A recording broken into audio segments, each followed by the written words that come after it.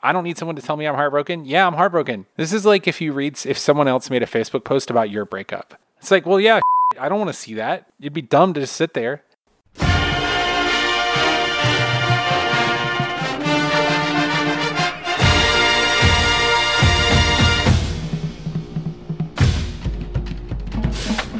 Welcome to Chapel Bell Curve, stats focused podcast about UJ football. I'm Justin. And I'm Nathan. And today we're going to talk about this past weekend's game. Do you kind of want to lay things out for folks, Nathan, and tell them kind of what to expect from this one? Yes. Sorry. So, yeah, what we're going to do today is, usually we start with our more experiential stuff and our more subjective stuff. But I think it's kind of good, because obviously we all have a lot of emotions about this game. I think it's going to be good for us to actually start with the cold hard stats, talk about what we saw at the game, and then kind of go into where we are and our feelings, how we're feeling, and just sort of talk it out like that. And then, of course, we'll get your questions at the end there. I'll be honest, I don't know. I'm still sort of processing this game, so I'm not expecting this to be like a hour and a half long episode. But I do think that we have some things to say about it and some kind of myths to dispel, probably. Yeah, most definitely. There's of course always narratives floating around, and there's plenty of that we can talk about regarding all of this. And we'll kind of try to, like you said, dispel all that through cold hard stats. And I think it'll be a good thing to kind of go through the numbers before getting into all of our experiences, because I'm sure there's plenty of things we can both say. I'm sure that you and I are both capable, as we both know, of sharing hot takes. And so it'll be good to kind of get the numbers moving through our brains first, I think, just to kind of warm us up in that realm. But before we do get too far into it, we will say this episode is still sponsored by GoMed, those same guys that are bringing back the house call. It's urgent care on the go, that mobile urgent care folks from our good friends at GoMed. Go check them out at gomed.net. It's numbers time. Yeah, let's go over it. So, 5 factors box score for this game. Of course, the final score was Alabama 35, UGA 28. Win percentage 27% for your UGA, 72% for Alabama. That's the post-game win expectancy percentage. Drives 13 for Georgia, 12 for Alabama. Plays 79 for Georgia, 63 for Alabama. Yards 454 for Georgia, 403 for Alabama. Yards per play, 5.74 for Georgia, 6.4 for Alabama. Scoring opportunity, 6 for Georgia, 7 for Alabama. Points per scoring opportunity, 4.67 for Georgia, 5 for Alabama. Average field position was the 27 for Georgia and the 29 for Alabama. Yards per, none of the other margins really matter. Success rate was in there too. Oh, yeah, success rate, 44.3% for Georgia, 41.3% for Alabama. Expected turnover margin was 0.05 positive for Georgia and -0.05 negative for Georgia. Of course, we had we got 2 turnovers from them. They got -2 turnovers, which means we got about two points of turnovers luck off of them. In terms of other sort of just random stats from the stats profiles, here. Adjusted scoring margin on this game was -5.7. So this is a 7-point game. It should have been about a 6-point game. That's about right on. Mm-hmm. We had a 91% percentile performance with an 85% offensive performance and a 23% defensive performance. So that's about it on the 5 factors. Is there anything else? Let's see. S&P Plus. We're at 11.2 now. We have 11 second order wins, 11.1 second order wins, right on the money on S&P Plus. 98.4% S&P Plus percentile. We're about 25.9 points better than the average team. We are 3rd overall. We have the 3rd ranked offense and the 16th ranked defense, and the 27th ranked special teams. Last week we were 3rd, and we're still 3rd. I don't really see anything else from this game. Is there anything else you'd like to point out? From those 2 pieces you just shared, not really. Doesn't really tell us much about anything we didn't already know. In terms of the advanced box score, a couple of things I thought stood out when I pulled it up. Alabama had 6.59 yards per carry to Georgia's 4.49 in the running game. Line yards per carry, we actually outdid them at 2.77 to their 2.47. However, their success rate was much higher at 48%. They had an opportunity rate of 44%, which was a little bit lower than ours. And then I think one of the key stats in the game was the highlight yards per opportunity. They had 9.28 and we had 3.73. So we had a very good, very workmanlike, I mean, just by pretty much any standard, excellent day running the ball. But they were just very explosive while running the ball. Let's see. Jake Fromm had a great day, 25 for 39, 301 yards, 64% completion rating, 2 sacks, 3 touchdowns, no interceptions. But I did also think it was interesting that, like, you know, they had one wide receiver in particular that just sort of tore us apart. Jalen Waddle had 7 targets for 4 catches and 113 yards. He only had a 57% catch rate and a 57% success rate, which is very good, but he had 28 3-point yards per catch and 16.1 yards per target. Couple of other things I thought were interesting. Success rate by quarter. Georgia's was 44, 48, 50, and 35 in quarter 4. And Alabama's was 33, 50, 44, and 42 in quarter 4. Success rate broken down by play. Alabama had 48% on rushing plays, 36% on passing plays, 41% on standard downs, 41% on passing downs. Georgia, 35% on rushing plays, 52% on passing plays, 47% on standard downs, and 39% on passing downs. For the game, of course, Georgia had the 3-point success rate margin advantage at 44 to 41%, chiefly, I think, fueled by Alabama's poor passing day. ISO PPP Plus was really a place where Alabama got a lot of margin on Georgia. Our 1.33 pass or rushing, 1.68 passing, 1.56 standard down, 1.40 passing downs, 1.50 for the game versus Georgia's 111, which was actually well under the national average. Georgia only had a better explosiveness rate on passing downs than Alabama. That's especially true on standard downs. We had a 0.87 explosiveness rate. The average ISO PPP in standard downs is 1.07. And, 0.89 on rushing downs. The average is 0.92. So I think I'm going to turn this into an observation. So there's just a lot of things I want to throw out there. And I think my main takeaway from this is that, there's a lot of underlying stats that point to this being, this was a pretty consistent game. I kind of thought leaving the stadium that this was going to be a game where we had a much higher win percentage. But, if you take these stats, this is a game that Alabama should have won. It's very true. Like that was the same exact thought I had immediately following the game, especially since we led Alabama until 2 minutes left in the game. But then you go back and you actually look at even the pieces that we broke down prior to the game, and we kind of said that the biggest piece that Alabama needs to defend if they want to win was making sure that they defend against explosiveness really well, because they were just very, very average in that regard. And as it turns out, the game we brought was below average when it came to explosiveness. Right, especially compared to our... was interesting. I think a lot of this had to do... throughout the year, we've been one of the best teams in the nation at defending the explosiveness. But I think, and this is going to be a theme for me during this episode, there are reasons for this, and they don't have to be reasons that cause existential dread. And Alabama has very, very good, very tall wide receivers. And our cornerbacks, other than DeAndre Baker, are either A, short, or B, inexperienced. There are reasons for this that don't have anything to do with any in-game decision.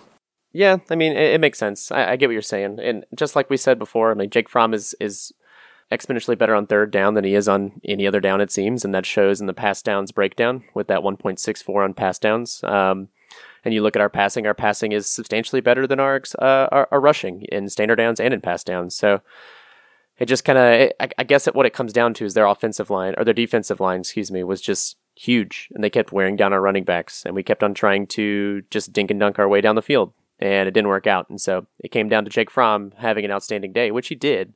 He had a very, very good day, but we just couldn't put all of the pieces together, I guess. And it seemed like, and this is something I heard a lot from the players afterwards, is like they all said, we came out to win, we wanted to be aggressive, and that's why we made certain calls and trusted certain plays that we ended up running that a lot of people have questioned, but that really doesn't necessarily show that they're as aggressive as they wanted to be, is all I'm trying to say. Does that make sense? Yeah, no, I'm with you. I'm with you. The numbers don't necessarily reflect that sentiment, unfortunately. I guess my biggest takeaway from all of this is just that you can't go in. We can wait on takeaways, but ultimately, You can in my opinion, you can choose two. I thought or you can choose one of the two. You can either say that, UGA choked away into the big game and we're cursed and we'll never win against Alabama and it's only going to get worse, which is, I guess, in a vacuum, a funny take. It's not really consistent with what the numbers say. So you can either, be a fan of this podcast and believe the numbers, or you can't. But ultimately, you can't choose to do both. Yeah, doesn't go both ways, unfortunately. One more thing I will point out is something we didn't actually share was the percentile performance for this game. The percentile performance overall was 91% for UGA, 85% on offense, and 23% on defense. Took me a while to try to figure out why that's the case. And I think it just comes down to the huge explosive plays that they were able to pull out on us. Specifically, Jalen Waddle, specifically how Jalen Hurts had just a very efficient time by the end of the game, that just the few minutes he was in comparatively. And that it sucks that is the number that ends up showing by the end of it, because none of this game was played in garbage time. None of this game was played with them well ahead. It came away in the last few minutes. And while we do definitely trust numbers and we love numbers, I think there might be some sort of margin of error in that percentage specifically. I mean, I think the 23% has a lot to do with just the fact that we just when you give up the explosiveness rate that we did, it's just going to murder you. And that's always what it's going to be. Because keep in mind, that is like where you are based on your average performance. So yeah, certainly that was not a 23% in the raw number or performance for like any team in the country. It was the best defense had done against Alabama all year. However, I think that we can agree though that it was about 23% as good as we could have done in some ways. My actual pure observations, I just sat down and as a way to kind of like calm my crazy nerves, I just wrote down everything I saw like a live tweet. I didn't actually tweet it because they wouldn't have been coherent by any means. But just a few of my favorite observations right here. And we can wait to go through this if you have anything more you'd like to share about I've got it all. You hit me with your observations. I'm going to actually try and pick out some useful observations real quick. And let's do it like this, because what I ended up doing is I have a few negative pieces in here, things that I was upset about, things I was disappointed in. But most of this is like, yeah. And so maybe this can be a moment for us to like go back through the positives, like a highlight reel or like a postmortem. You kind of see at the Academy Awards and you see all like the actors that passed away over the year. So let's just go through some observations real quick and kind of talk about what was good. So very first thing I wrote down here was Richard LeCounte with his first interception of the season to start the game. And I looked around and I kind of knew that this was going to be a fun game. First of all, because the game was awesome. Like up to that point, even it was fantastic right there on that first drive with Tua throwing that interception. And I looked around at my whole family and everyone was like throwing things and out of their seats. And Ariana had balloons like cheerleader pom-poms. It was fantastic. And then Tua went into the tent and then Tua went into the tent again. And it kept going, and Tua was in the tent a lot. One thing I did think was pretty gross was the CBS coverage was like, well, we were able to get a peek into the tent and kind of see what was going on. I was like, dear God. It's that's kind of gross. Yeah. But the result of all that is that he is having, from what I understand, he's having arthroscopic surgery, and he'll be able to recover in 2 weeks and be into the semifinals pretty soon. So we can probably expect him to be there. That's what they say. But then again, Jalen Hurts might just have to pull this team through and get him to the end. I did write down that Riley Ridley is making Bama's corners look childish, and he kept on dancing around them. It was awesome. Riley Ridley is a man, and I'm really excited to watch him play. Next year, the Fromm and Mecole Hardman love connection is real, and I wrote down that it is a better love story than Twilight. And then the very next play a lot of things are. Yeah, there's a lot of better love stories than Twilight. Then the following play was Jake Fromm to Nauta, and I made a note that he was Jacob. And then Gary Danielson said something. He said something that I actually agreed with, and it made me feel very conflicted and funny inside. But he said, Tua has been chucking reckless prayer balls all season and has had an A-plus line to buy him time and A-plus receivers to make something out of it. He's crazy talented, but he's also reckless. I agree. Yeah, it's all true. And it made me feel funny things. Thank you, Gary Danielson. Skipping a bunch of other things, because at this point I had enough beers, the J.R. Reed reaction GIF. That will be my reaction GIF for like everything for the rest of my life. So there's two specific plays that I want to talk about. there are two specific moments in the game that everybody's talking about also, and we can let's talk about these two things. So they are tied together in my mind, and I'll tell you why. But the end of the first quarter, or the end of the first half, excuse me, and the decision to run the clock out with 3 timeouts still on the clock with a minute left. And then throw it. And then have to punt, yeah. And then there's also, of course, the fake punt. And I think these are these two plays are definitely tied together. But where are you on these two moments, and how do you feel about it? I mean, the fake punt was the wrong call. I don't think it's as stupid as people think it is. Mm-hmm. Right after it happened, people are like, that's the worst call in the history of college football, which, I mean, that's very unlikely that that's true. So shut the up. That's just statistically unlikely to be true. And then on top of that, I mean, I think it's there was some defense of it. If you listened, there was more explanation about how, like, Georgia had run the same fake punt against Alabama in the 2012 SEC championship when what's-his-face was the defensive coordinator. Smart was the defensive coordinator there. And how it had worked because that's how Alabama does punt safe. And if you watch the play, Swift actually does get open on the play and then gets covered right at the snap. It was the wrong call, but it wasn't the wrong play design, and I think it was the wrong call for the flow of the game. If I remember correctly, in that 2012 game, that was a well-timed fake punt because nobody thought it was going to happen. And I think there were actually a couple of other times where we had punted in that, and we punted the 2 times before. Had we faked the punt for that, I would have been happy, or just gone for it on 4th. I think would have been great.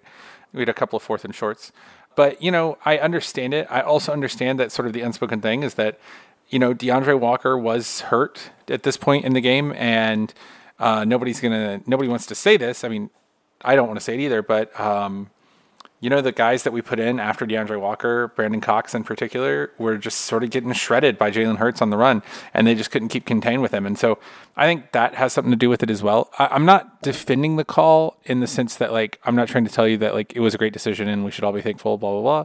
But I do think that, acting hyperbole when you're talking about, like, a value judgment about a decision is almost never warranted, and that's just statistical because if you rank all decisions, most of them are not going to be the worst decisions. I would say it was definitely a negative decision, but I would say that if Georgia scores, at all in that 4th quarter, then we're not having this conversation because we probably win the game. If Georgia, goes for 7 instead of 3 on 4th and 1, we might be not having this conversation. I understand and I sympathize with the fact, I mean, I was there, that it's heartbreaking and it feels like it's all of a piece with, like, quote unquote, who Georgia is. But I think, that has a lot more to do with an existential rant that I want to get into. If you just want to look at it in a vacuum, it was a bad decision, but it wasn't the reason Georgia lost the game. We lost the game because we kept giving up explosive plays and we couldn't stop their offense after Jalen Hurts came in. And, maybe that has something to do with our lack of preparedness or with, the personnel or injuries or whatever, but it just... And even though I think that Smart does have some things to work on as an in-game manager, I don't think it's defensible to say... let's not turn this into more than it is. You know what I mean? It's a big thing, but we have this tendency where we want to, like, hyperbolize everything, where we like extremes. And so it's not fun to be like, well, it was bad, but it wasn't that bad, because that's boring. That's a boring take. It's barely a take at all.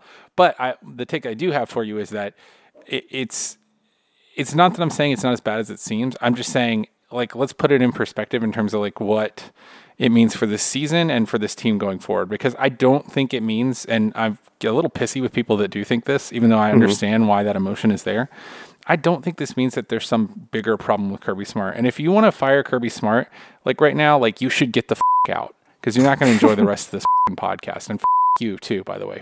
You. To tie those two together, like I was going to say, and I appreciate your very small rant there. That was contained yet still fueled emotionally, but those two plays that I was that I had shared with you, the punt and the end of the first half, I think a lot of people are tying those together and saying, like, the fact that Kirby Smart said, and a few other players said, like, they were asked why they did the fake punt, and they said, we want to play aggressively. This is who we are. This is what we're going to be from now on. Like, this is how we want to play.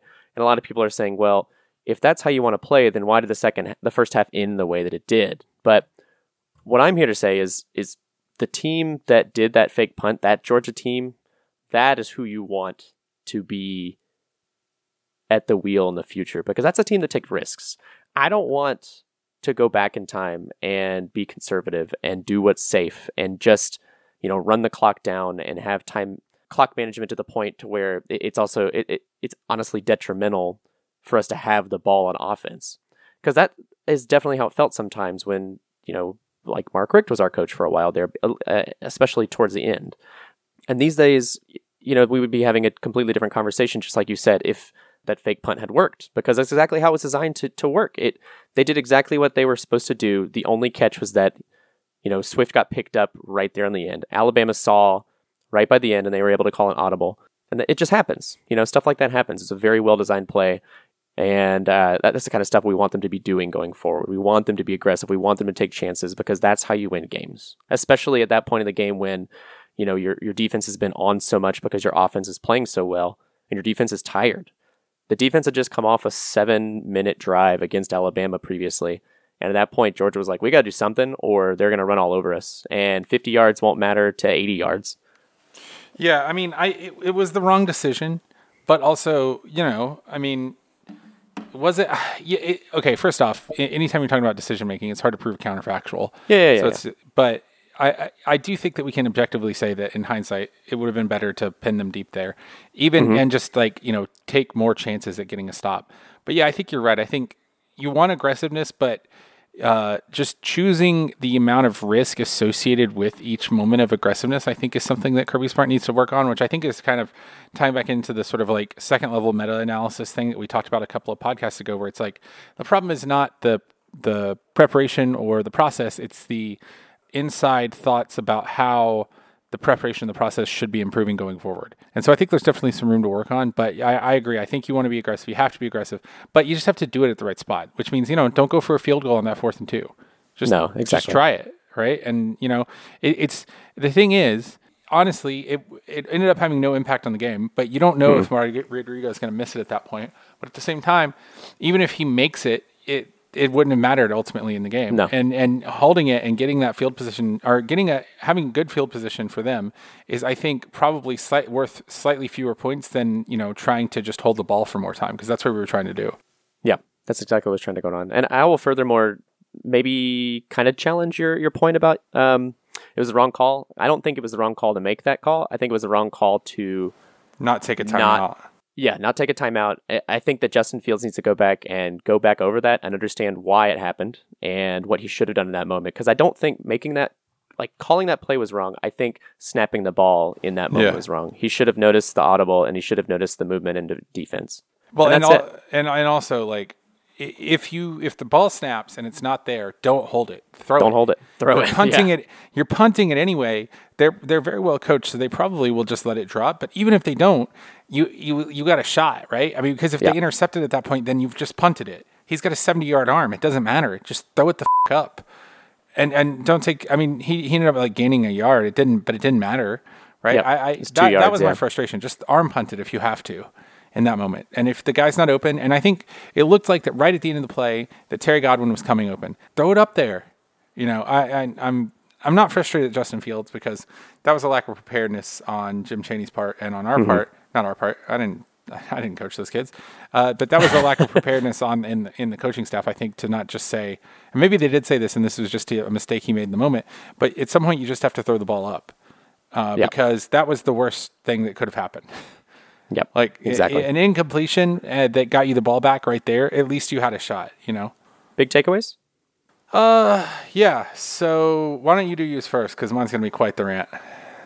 Coming out after this game, I was anxiously awaiting the numbers, and I wanted to see these numbers and have them make me feel better. They didn't. The numbers didn't make me feel better. They didn't make me feel worse, but they didn't make me feel better either. I was hoping to kind of pour through this and say, like, oh, the numbers, prove Georgia had a lot more going on, or Georgia made the right decisions, and they, Georgia did this and that. And while that is true, that is definitely true, they weren't the better team this day. And it shows in the numbers. And it doesn't show through the eye test necessarily, because we watched Georgia just run all over Alabama for about 50 minutes. That felt good. That was an awesome time, and I enjoyed that experience. Coming out of this after, digesting the numbers and kind of looking over everything, the one thing that did make me feel better is truly looking to the future. And I don't mean in the way that we have in the past where we said, well, better luck next year, another rebuilding year, I guess. It's more like we have more than 60% of these players coming back, and they have something to play for, and they all have something to play for. You know, this year was truly a rebuilding year, and that is where I find hope, is that this is what our rebuilding year looked like. We went to the SEC championship game. We had 11 wins on the season with just 2 losses, with one of them going to the best team in the nation, and arguably one of the best iterations of that team we've ever seen. Mm-hmm. And there's a good chance that they might win the national championship again. And that's fine. And I'm also tired of Alabama winning all this, but at the same time, it just keeps sharpening our sword. You know, iron sharpens iron. And at the end of the day, we're just going to keep getting better, and we're going to keep getting better because we're playing the best. And that's the only way you can keep up with the best, is continue to do your best and continue to sharpen that sword. You know, last year, coming into this year, I didn't know what the future looked like for this team. It looked good. We didn't know how good. We definitely didn't expect it to be this good. And here we are. Here we are, not feeling so bad about what just happened. Well, I mean, we are not feeling so bad, but I don't think that other people are not feeling so bad. Yeah, I'd like to speak for the fan base, but I can't. I can speak for us. I don't feel so bad. I don't feel as bad this year as I did last year. I can say that wholeheartedly. And I have a very, very good feeling about what is to come. And we'll see a lot more in the next few weeks regarding signing and everything and what we're doing on the recruiting side of the ball. But I'm just proud of this year. I'm proud for a lot of reasons. And I'm just proud for what we've talked about and what we've learned. And I hope that the people listening to this show are also just as proud. Yeah. That's kind of my takeaway. Yeah. I mean, and that, I think that before I go into this, that is important for me to also say, is that I think it's really important to acknowledge how much this team has done, and how the fact that we're going to the Sugar Bowl as a consolation prize is a real seismic shift from where we were even 2 or 3 years ago, or during the Mark Richt era, where the consolation prize was the Outback Bowl. So I think that's worth acknowledging. I think it's also worth pointing out, at least, that this is probably the worst the team's going to be in the next 2 or 3 years.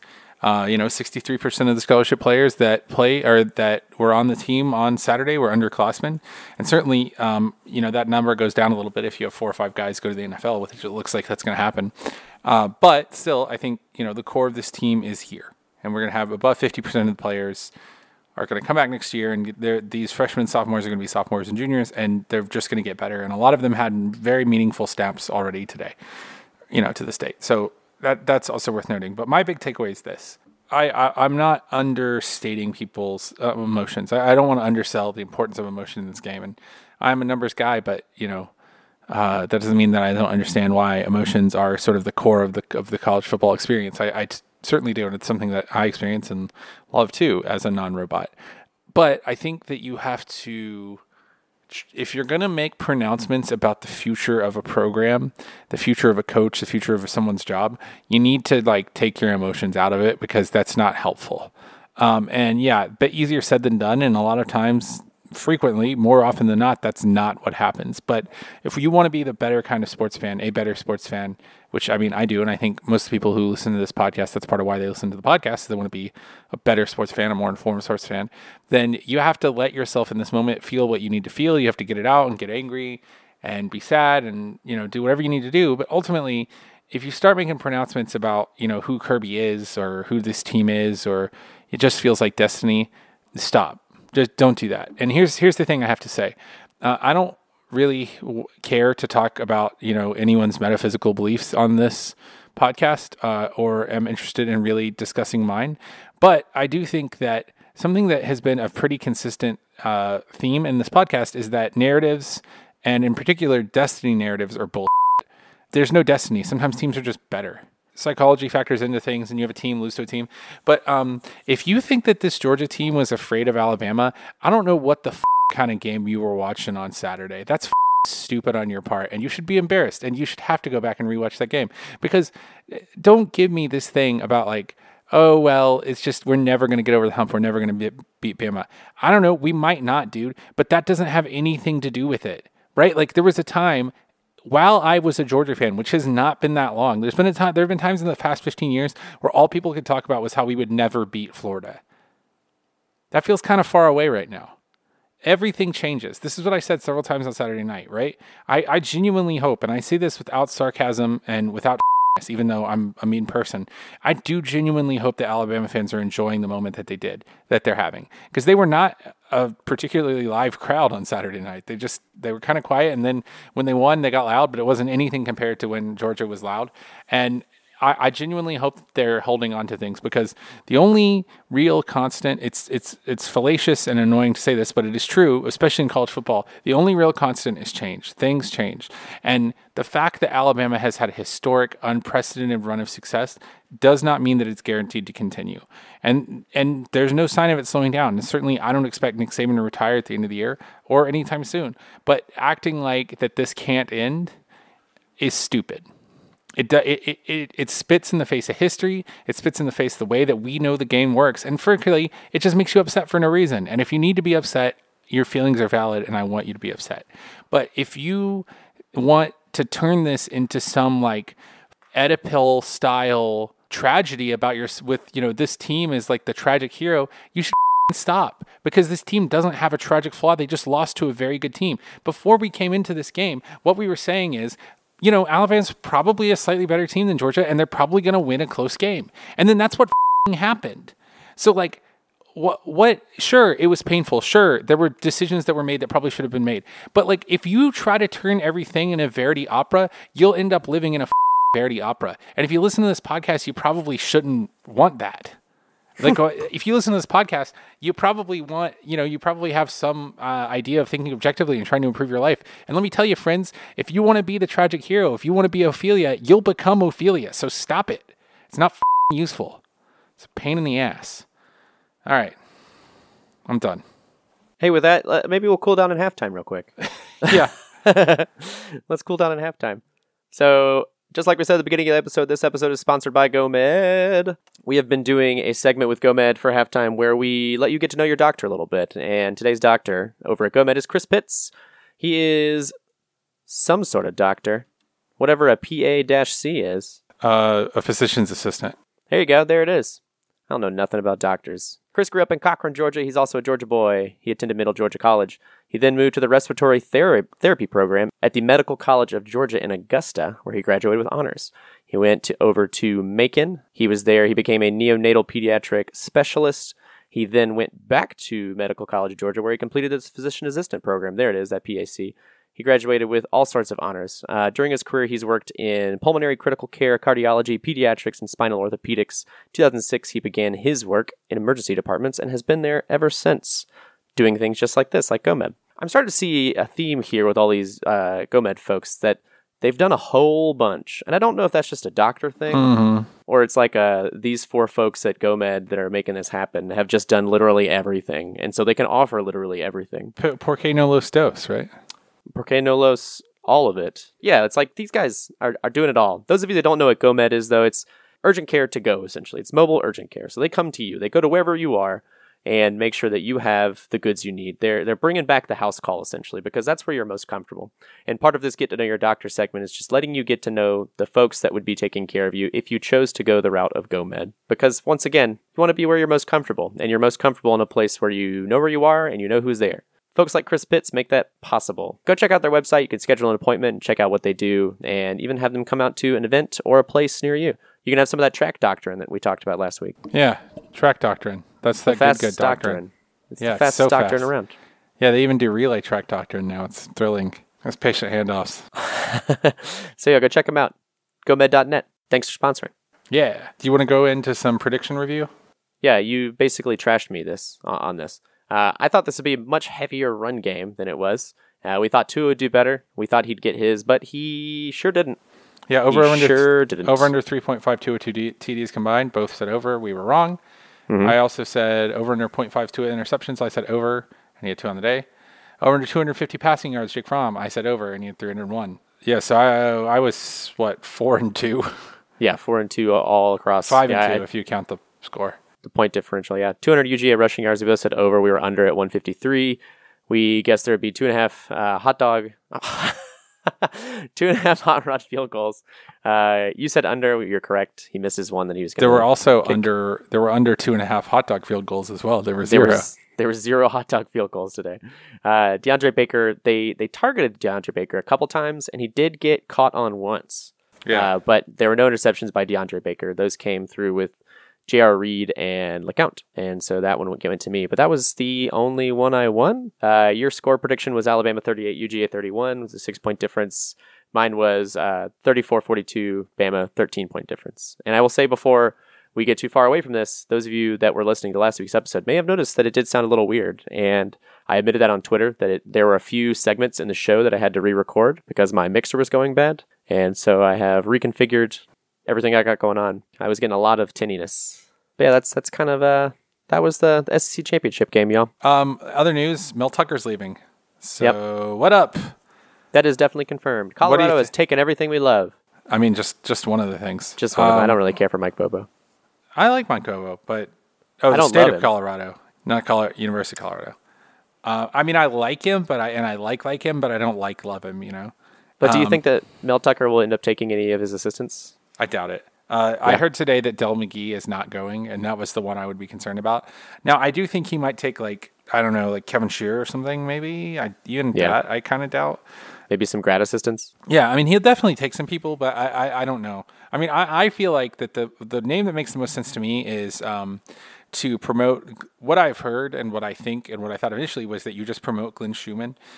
Staggeringly, Glenn Schumann is only 29, but he literally cut his teeth under Kirby Smart and Nick Saban at Alabama, and he was at Alabama for 4 or 5 years. And so if I'm doing my math correctly, he would have had to have started in his early 20s at Alabama. And he's apparently just quite the maven. He was the guy, he's a prodigy. He was the guy at Alabama who was helping construct the defensive game plans when he was literally in his mid-20s. So he's sort of an up-and-comer and a very good recruiter. So he's the one who kind of makes sense to me. He is Kirby's Kirby, if that makes sense. Yeah. You know, I think you probably go and try to get a defensive backs coach from somewhere else. And I think the kind of job this is, you try to get the best one you can. I've heard all sorts of names, and I have no idea, and they're all just speculation. I don't know either. But I think that either you get Glenn Schumann or you go out and you swing at someone who is one of the best recruiters in the nation. And even if you get Glenn Schumann, you still want your defensive backs coach still needs to be one of the best recruiters in the nation because that's just the standard on this coaching staff. Yep. And so we'll see what happens. Hey, Urban Meyer retired today. Hell yeah, he did. Bye, Urban Meyer. Do you think he'll still coach, or is he retiring for good? I think he's probably done. Yeah, I'm okay with that. And to think Urban Meyer's done and Nick Saban's still out there coaching his ass off. Because Urban Meyer's thing is recruiting, and it's how do you recruit? How do you come off of that ring recruit with medical issues? I don't know, it's just real cloudy, man. Yeah. Maybe it won't be. Maybe it won't be. I mean, America has done nothing but make me ashamed for the past 5 years. So, There are other teams out there, other programs out there that just want to win, and that's Urban Meyer's entire attitude. He doesn't care how he does it; he just wants to. So maybe we'll get into our very, very favorite segment, Ask CBC, and we'll run through these. We have spoken through a few of these, just questions from the game, but we'll kind of touch on them one more time. The very first one comes from John Powell, and he says, seriously though, I just want to see the win expectancy numbers over time on this game. And listening to Kirby explain that they were trying to exploit a weakness he felt Alabama had in punt safe. Do you feel better about the call? I read that all funny. I'm sorry.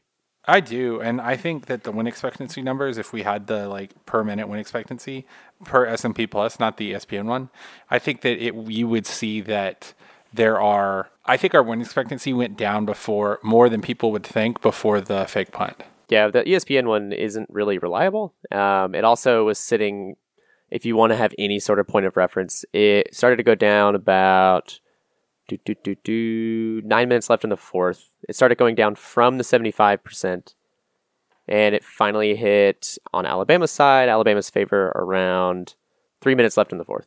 And then it slowly, very quickly went up from there. Once again, that's not exactly... Yeah, apparently you didn't... I mean, I started to feel better about that after I heard that, but apparently you didn't feel that bad about it to begin with it. What do you mean? About the call. Because he said... I definitely felt bad about the call from the start. And it's something I even let people see behind the curtains real quick. It's something I wrote down in our notes that I still felt bad about it, but the more I sat here in front of you and thought about it, the less bad I felt. Okay, I get that. So I had originally said, it didn't check out the fact that they were saying they wanted to be an aggressive team, and they went into the first half. They ended the first half the way they ended it. It was like, well, those two things don't check out. But then the more I thought about it, I was like, well, they had a better reason. And if I look bigger picture, it makes sense. I don't feel nearly as bad. Those of you that want to know exactly what Kirby said, if you haven't already seen it, he knew all of the plays that Alabama would run in their punt coverage, and he knew exactly where the weaknesses were, so he designed that fake punt play to exploit those weaknesses. He knew which player on the offensive side of the ball, punting the ball, would be uncovered. In practice, that was DeAndre Swift. And Bama picked it up immediately, and Fields snapped the ball, and instead of throwing it anywhere, he kept it, and that was it. And I know we talked about that pretty extensively earlier, but that's just it piece by piece. Next question comes from, I'm going to say his name the way I like to say it now, Stephen Chadoon. Chadoon, Stephen. I'm sure he's never heard that one. I know. I'm sorry, Stephen. Yeah, isn't he the Harvard grad assistant or something along those lines, or professor? He's smarter than we are, yeah. Much smarter than we are. So here's your dad joke, Stephen. After losing a very close one to a team some peg as the best ever in college football, how many ways can fans find to conclude that the quote-unquote sky is falling? Is it more or less than Bama's projected number of first rounders? Oh, it's way more. It's way more. They contain multitudes, Stephen. They contain multitudes. They are billions. So I will challenge you to go listen to literally any sports show right now. Any sports show that doesn't even have to be UGA based. Any sports show that's talking about college football, and you hear somebody question whether or not Kirby Smart has what they claimed he had a week ago. And so yeah, and actually, Helen, this reminds me of something. Can I point out something? I've been thinking about this a lot in my life, about how like social media is bad for us in some ways because it gives us a reflection of who we are in our lives instead of like us just actually experiencing our lives. And so I would just say to UGA fans, if you see somebody, if you're reading something, then it starts with something like, man, UGA fans must be really heartbroken right now. You don't need that. You're a UGA fan. Just stop it. You don't need it. Get off of social media. Social media is trash. It is. God, Twitter is so bad. I hate Twitter. The only reason I'm on Twitter is for the show. You know that the only time I get on my personal Twitter anymore is to retweet things from the show because it just makes me so sad and angry. I get on mine just so I can talk to you from our show Twitter. Yeah, basically that's the only reason that I get on it. But yeah, I mean, look, all of those pieces, the sort of premise of them, especially the national ones, is that they're being read by non-Georgia fans. So first off, we're not the target audience. I don't need someone to tell me I'm heartbroken. Yeah, I'm heartbroken. This is like if someone else made a Facebook post about your breakup. It's like, well, yeah, shit. I don't want to see that. You'd be dumb to just sit there. Our next question comes from Alan Iavaroni. Do you think Kirby blinks in big games? If so, where and how do you think he needs to grow as an in-game manager? Alan, I will say, Alan sent me a very nice message saying how he was excited about the pod, and then we got it out late. So I'm sorry, Alan. And also, Alan, I am about to rant a little, and I want you to know that this isn't at you. This is just about other people. And I feel like you were kind of just serving this softball up to me. So yeah. Anyway, I don't think he blinks in big games because I think that that's sort of a narrative thing. You know what I mean? Like the Bob Stoops thing about Bob Stoops is bad in big games. Like when they did actual data analysis about it, they found that wasn't true. It was just a narrative. And so, yeah, sure, you can find two examples, but none of the other games this year seemed as big because we beat the hell out of all but everyone but one person we played. I think he needs to grow as a game manager. I think that's absolutely true. But I don't think that it's really indicative of anything except for the fact that like those same deficiencies exist in the small games too, but they don't matter. Right? We've made some very puzzling play calls at the ends of halves this year and just in general. And, I think that it wouldn't shock me if we have a new offensive coordinator next year. So I don't know. I think he needs to work on it, but I think saying he blinks in big games is just inferring too much from something that's not there. I actually went through, all of the GIF generators and just looked for him blinking at all. What about the GIF of him with Rodrigo's glasses? I don't think he actually blinks in that. No, but he might have. His eyes are just so wide. We got an email from Chris Dixon. Chris Dixon asks, do statistics suggest we should have tried to convert the fourth down on any of the 3 fourth and short situations in the championship game? Yeah, I mean, we had him within the 47 and the 48, which is not necessarily, I think the first one was at the UGA 48 and the next one was at the Bama 47. I might be getting them backwards. I mean, those aren't necessarily points where you're like, absolutely you should go, because I think inside of the 40 is the part where you should go on fourth and short. But I do think inside of the context of like, it's a big game and in the flow of the game, we should have, yes. Also, before I keep going, while I still have our Gmail up, I do want to say, hey, Jacob and Tim and Chris Dixon and John Paul, we'll be getting back to you very soon, don't you worry. Yeah, Jake's had a very, very, very, very good email, but I think it's more of an off-season email. It is, and we'll be getting back to you guys just as soon as possible. We have not forgotten about you, just a quick reminder. Next question comes from Abby Key. She wants to know what our favorite holiday movies are. What is my favorite holiday movie, Samantha? Well, no, you know what? It's definitely Love Actually. Love Actually. I was gonna say probably the same thing. I mean, Love Actually is a huge movie for us. We watch it every year, and we have a lot of inside jokes while watching Love Actually. So I'll probably say that same thing. But just to be different, you guys can kind of tell me out there, how many of you out there have Christmas vacation parties? This is something that my wife's family does, and they've been doing it since she was very little. Yeah, and I didn't know this was a thing until... I don't get it. I never watched that movie when I was young. I still haven't seen it all the way through. Don't tell them that. I mean, yeah, I don't... Well, no, Ryan and your father-in-law listen to this, so never mind. I haven't. I mean, I don't know that it's necessarily a bad movie. I would say the Clark Griswold movies in general, like, I'm not good at embarrassment humor, so they're not really, like, for me. I also think that, I don't know, it's just weird. It's weird. It's just a different, I guess it's something I just missed. Another really big one for us is It's a Wonderful Life. We watch it on Christmas Eve, me and my mother-in-law and my wife every year, and it's just very uplifting, and I love it. I also really love Jingle All the Way with Arnold Schwarzenegger, trying to get that toy. I mean, obviously, my favorite, like, overall holiday movie is Die Hard. Yeah. Jonathan Ashley actually asked about Texas. He wants to know what kind of, let's just answer it generally. What kind of challenges will we be up against facing this Texas team? And what do we have to look forward to next year regarding recruiting and injury recovery? And will next year's team be more talented than this year's? Okay, let's start from the back. Yes. Second, a lot. We probably are going to have a top 3 class this year again, and a very, very, very good defensive tackle, and a very, very, very, very, very, very, very good defensive end. And those are Trayvon Walker and Nolan Smith, respectively. So lots to look forward to. And, I also just think that Zamir White coming back, you can't understate that, the importance of that. Yeah. We're already sitting on 3 5-stars and 12 4-stars right now in recruiting. Yeah. We are ranked 3rd currently, with plenty of time left in recruiting. What kind of challenges will we be facing up against? Sam Ehlinger is like a scrappy Texas quarterback. They have a pretty good kicker. His name's Dicker. That's hilarious. Hey-o. Yeah, so Sam Ehlinger runs all right, but I mean, I think the two biggest things are they have a very good defensive backfield that sort of got torched at the end of the year, but also has been good throughout the year. They have a decent defense, decent offensive line, pretty good running backs, and just a few very, very good wide receivers. Lil Jordan Humphrey, his name is actually Lil Jordan Humphrey, Lil Jordan Humphrey. I just want to emphasize how badass that is one of the better wide receivers in the nation. He's just got explosive breakaway speed, and he'll just kill you out of the slot. But yeah, I mean, I this is currently an 18-point game per S&P Plus, so I think we're gonna win. I think if we come to play, I think it might be close if we look lethargic and they could even win. But I think if we come to play, and Mecole Hardman said somebody's going to feel us because I'm angry about this game. And if that's how the rest of the team comes to play, yeah, we're going to win by like 25. Oh, yeah. It's going to be rough.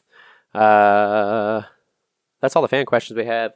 The very last segment of the day is the Dr. James Bearfield Troll Corner presented by Cheerwine, the wine that gives you diabetes. TM. So James Bearfield, as always, wants you to hit him with a poem that you would equate to the Alabama game, and why. This is called The Second Coming. It's by William Butler Yeats.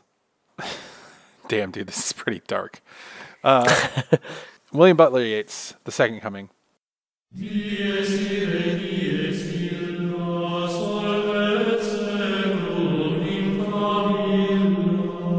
Turning and turning in the widening gyre, the falcon cannot hear the falconer. Things fall apart. The sinner cannot hold. Mere anarchy is loosed upon the world.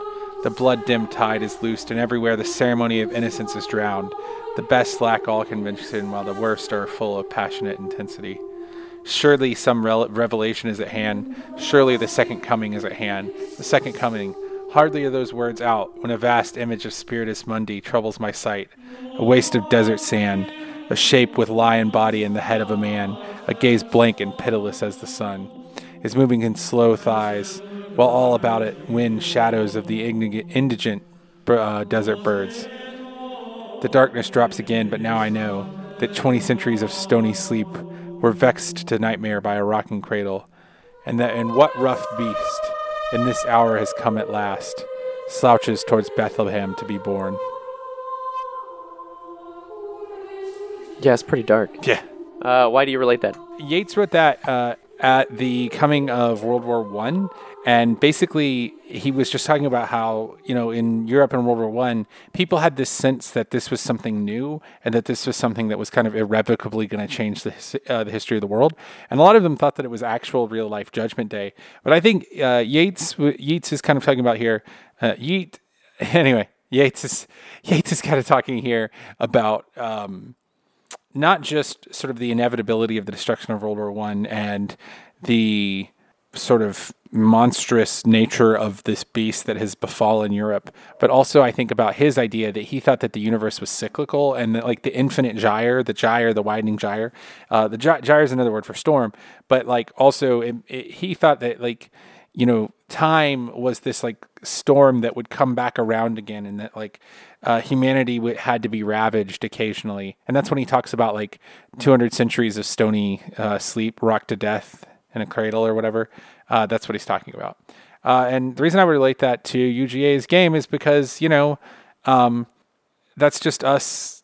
That's us, man. We're just like staring into the abyss. It's just sitting on the bright edge of darkness, like a slug crawling across a knife, unable to stop moving, because, to move forward is to cut yourself more, and to stay still is to fall in half. Also, I would just point out that the music I'm going to send you is from The Omen, and it's the Dies Irae, which is what your Redcoats called Choker. It's the song they play all the time on defense. And it's part of what Brett Bauckham, one of the band directors, called after the SEC championship. He said another movement of our years-long minimalist symphony on Dies Irae, which is going to be super appropriate because we were literally providing the soundtrack to the Second Coming during that game. What's our next question? Our next question is, how many more years of shaky and inconsistent decisions will it take for us to get an 8-team playoff? And this is actually a very technical question because the contract for what we have going on right now is a 12-year contract. Yeah, but I think that there's a look-in opportunity too. So I don't think it's 2020. Yeah. I think it's going to be 2020. I really hope it is. It needs to expand. And if it does expand, we will most likely change the way we see like our schedules play out as well. And so there could be potentially a whole lot of changes a whole lot of decisions for changes for the future being made in 2020, before 2020, the 2020 season. Yeah, I agree. We have that to look forward to. How long was the out-of-body experience you had after that Riley Ridley touchdown pass? I literally just could not, my hand, I didn't know what to do with my hands. It was pretty long. Basically until we started, it was several minutes. Was Rod missing the kick, the major momentum shift? And I have some play-by-play for this too, but give your opinions real quick. I think it was. I think that changed the game forever. Irrevocably. Forever.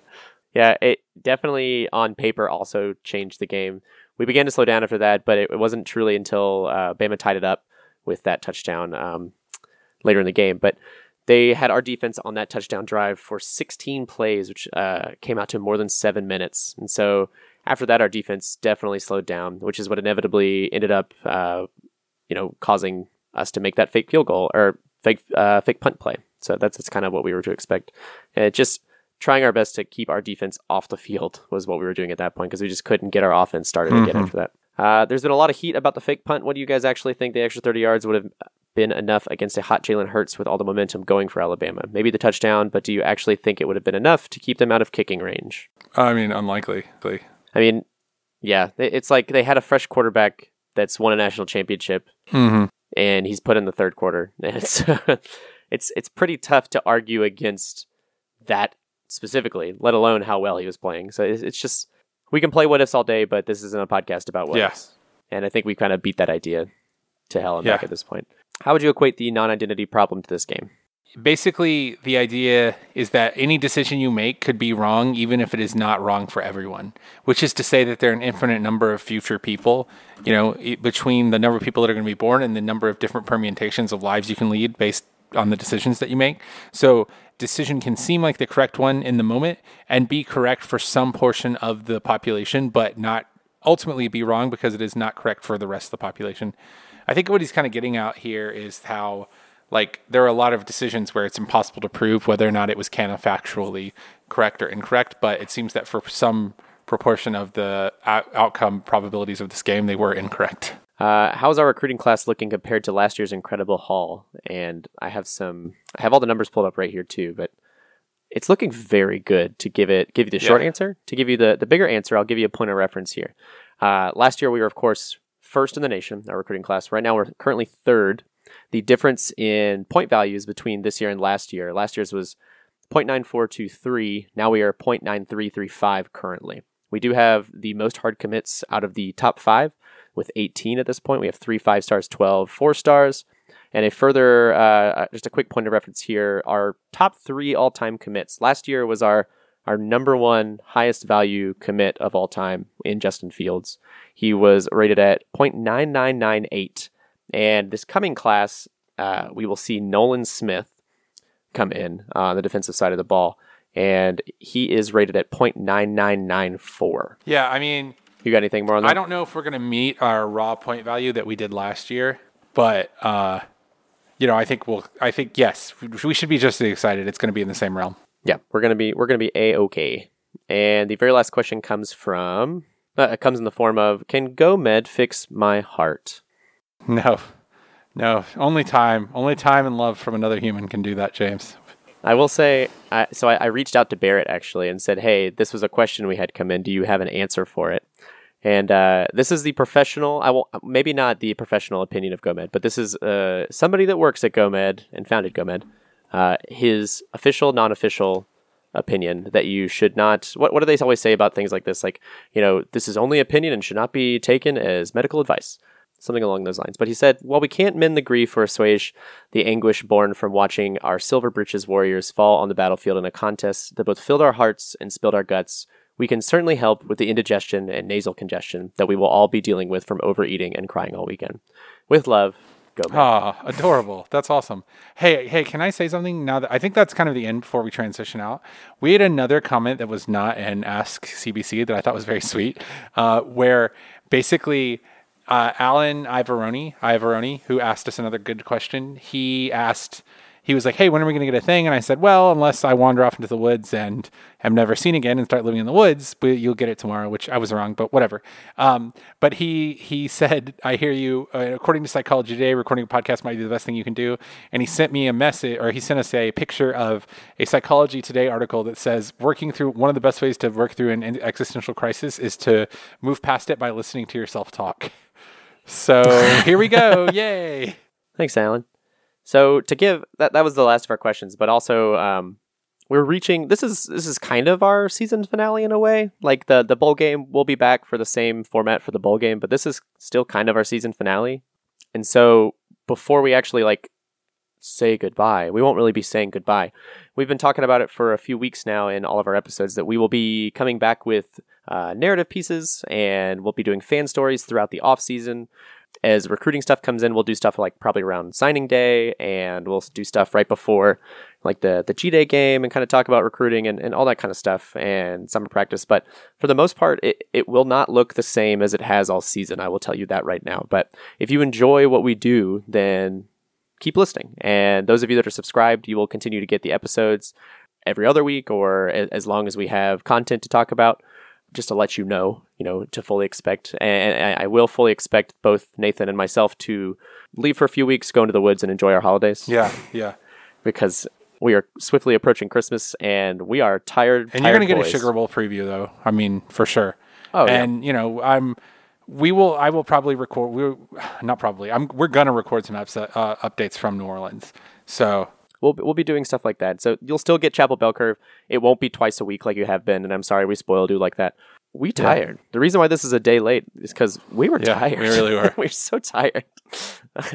It's a lot of work putting into this podcast, and we both really, really enjoy it. We appreciate everything that you guys have done too in listening to this and talking about it and sharing, because the only way we share this podcast is through word of mouth and through people. And the fact that this is at all popular in any way is testament to your work as listeners. So we really appreciate it.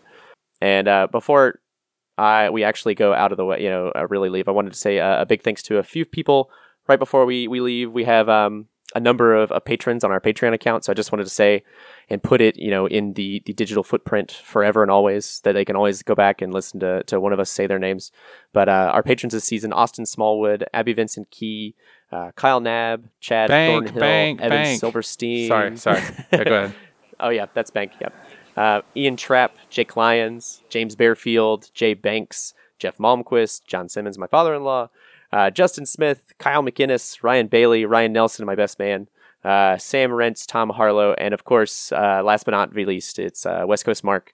Special thanks to GoMed, Bill Connolly for unwillingly letting us use his stats, the University of Georgia Redcoat Band, of course, for our theme song, all the football players that put their bodies on the line every single week, and of course, Hot Rod, the who's a man. So if you want to have a beer, he's let us a man know, I'll love forever. And like we said, for the offseason, we need your fan stories. We have a number of people that we'll be contacting over the next few weeks just to talk about scheduling something with you all. And so if you've already reached out to us and said you want to do a fan story, we're definitely reaching out over the next few weeks to find a time to do that. And if you have a fan story yourself and you would like to come onto the show, I would love, and Nathan would love, to have you on and talk to you. We can call you where you are if you're not local, or if you're local, we'll bring you into the studio and we'll talk to you about your fan stories. So your special time with Georgia, whatever it is. This has been Chapel Bell Curve. You can find us on iTunes, Google Play, and pretty much anywhere else you can subscribe to a podcast, including Spotify.